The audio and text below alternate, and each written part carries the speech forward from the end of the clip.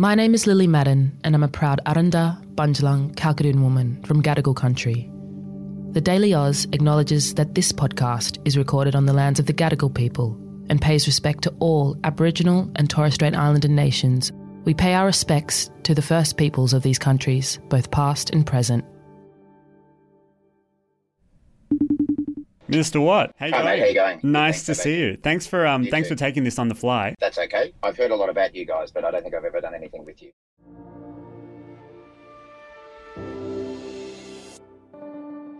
Good morning and welcome to the Daily Oz. It's Tuesday, the 26th of September. I'm Sam. I'm Billy. I'm the editor of the Daily Oz. And according to experts, Australia could be about to face one of the most challenging bushfire seasons in modern history. With record high temperatures already seen this month, landscapes ready to burn after a number of rain-heavy years, and extreme dry heat on the radars, emergency authorities are rushing to prepare for the worst. Yesterday, Australia's first National Disaster Preparedness Summit got underway. It continues today with a full-scale emergency simulation. Joining me on the podcast today is Australia's Minister for Emergency Management, Murray Watt. He's the person in Anthony Albanese's government who's in charge of making sure Australia is preparing for natural disasters. So are we ready for the bushfire season? I'm going to put that to him in today's interview. But first, Billy, what is making headlines this morning? New employment measures have been announced to encourage older Australians to either keep working or return to work. The government has announced incentives for aged pension recipients and eligible veterans who will be able to work more without their pension being impacted under a new bonus scheme. Minister for Social Services Amanda Rishworth said the changes would help to remove barriers often faced by those looking to re-enter the workforce. Australia's tourism economy is expected to be boosted by a decision to allow Chinese tourism groups to return to Australia. Visa processing applications for Chinese tour operators recommenced on Monday after a suspension in the wake of the pandemic. The government said Chinese group tours contributed almost $600 million to the Australian tourism industry in 2019. That represented almost a third of the entire contribution from Chinese tourism in Australia. And big news for the TV and film industry, the Writers Guild of America has agreed to a tentative deal with Hollywood studios, 146 days after strike action began. The details of the proposed agreement have not been made public, but were described by WGA as exceptional. A vote to accept the deal is expected to occur in the coming days.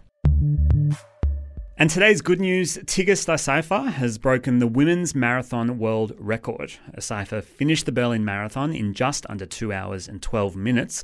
It's more than 2 minutes faster than the record set back in 2019. Almost as fast as you can do, hey Sam? Nearly as fast.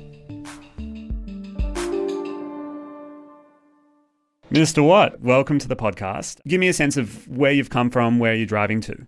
Today's a bit of a crazy day, actually. I'm going to be going through 4 different cities today. Wow. I started out this morning in Canberra, where we had the opening of the Preparedness Summit. And I'm currently on my way to a cabinet meeting in Adelaide. But to get here, I had to go through Sydney, and then I'll be flying home to Brisbane tonight. That is an unusually busy day. That's a lot of carbon emissions. It is. It's not ideal, and it's why we try not to do it very regularly. And how was the Preparedness Summit announcement? Were there any tangible actions already that have come out of that? Yeah, look, I think it's been a really good exercise. The point of the National Disaster Preparedness Summit, and this is the first time one has ever been held, is to bring together about 250 to 300 industry, government and community leaders to make sure we're all on the same page about the coming disaster season. We already know that we're going to be facing much hotter, drier conditions than we have really since Black Summer.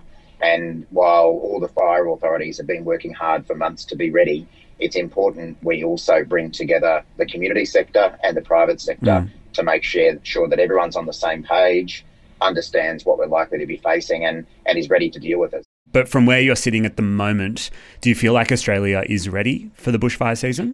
Yes, I do. I feel confident that we're as well prepared as we possibly can be, and we're certainly a lot better prepared than we were as a country heading into Black Summer. You can never completely eliminate risk in a country like Australia, and as I say, whatever we do, we know we are going to be facing, serious bushfires and heat waves than we for a while now. But the least we can do is make sure that everyone's ready, and that's what we're certainly trying to do.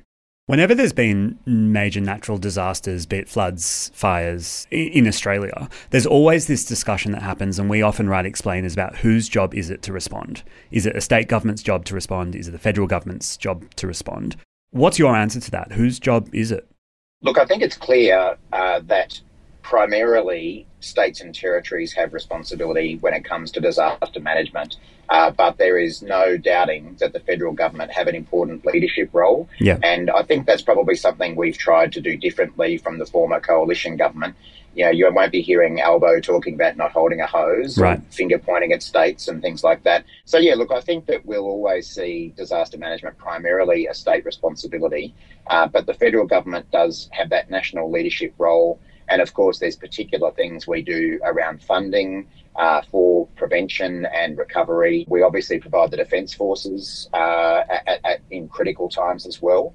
But bottom line is we want to work cooperatively with people and get the best outcome. I'm keen to discuss the role of the Army and the Defence Force in all of this, because there's been some interesting commentary over the last few days about a review that said that the Defence Force shouldn't really be part of the response. It should be a last resort.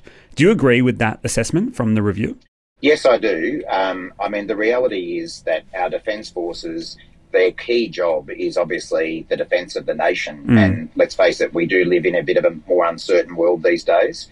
And every time we take our Defence Forces out to help with disasters, that is time that they're not spending preparing, and they're doing their training exercises, which we need them to do. Yeah. Having said that, I want to be really clear that in a major crisis situation, I can guarantee people that the Defence Forces will be there to help.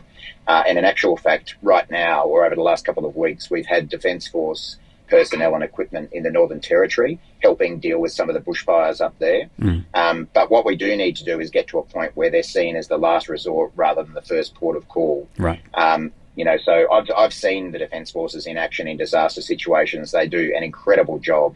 And there are times when only they are up to the job and the equipment that they have and the skills they have. But we can't over-rely on them. We're trying to put in place some alternatives as a way of reducing that pressure, but still making sure Australians get the support they need. So let's have a think about those alternatives. I mean, we've got declining numbers of volunteer firefighters. And one of the interesting ideas that's been tabled this week has been a future where young Australians could potentially have some sort of national mandatory community service. So you could see young people actually serving their time as a volunteer firefighter. What do you think of that model? Look, I probably don't support mandating those kind of things for people. I think people should be given those sorts of options. But I do think that there probably are some young people who might be interested in a voluntary form of service that is probably more about disaster preparation and resilience, which obviously has a strong environmental connection as well, a bit like, say, the Army Reserves. You know, not every young person is going to want to go into the Army Reserves, but there might be younger people who are interested in doing something that's about helping prevent environmental damage from disasters and things like that. But it's not as if that would be the only option, and we're a long way from making those decisions yet. As I say, one option might be simply about helping the states and territories to build up their volunteer forces, given they are, primarily in charge. Should we be paying for volunteer firefighters?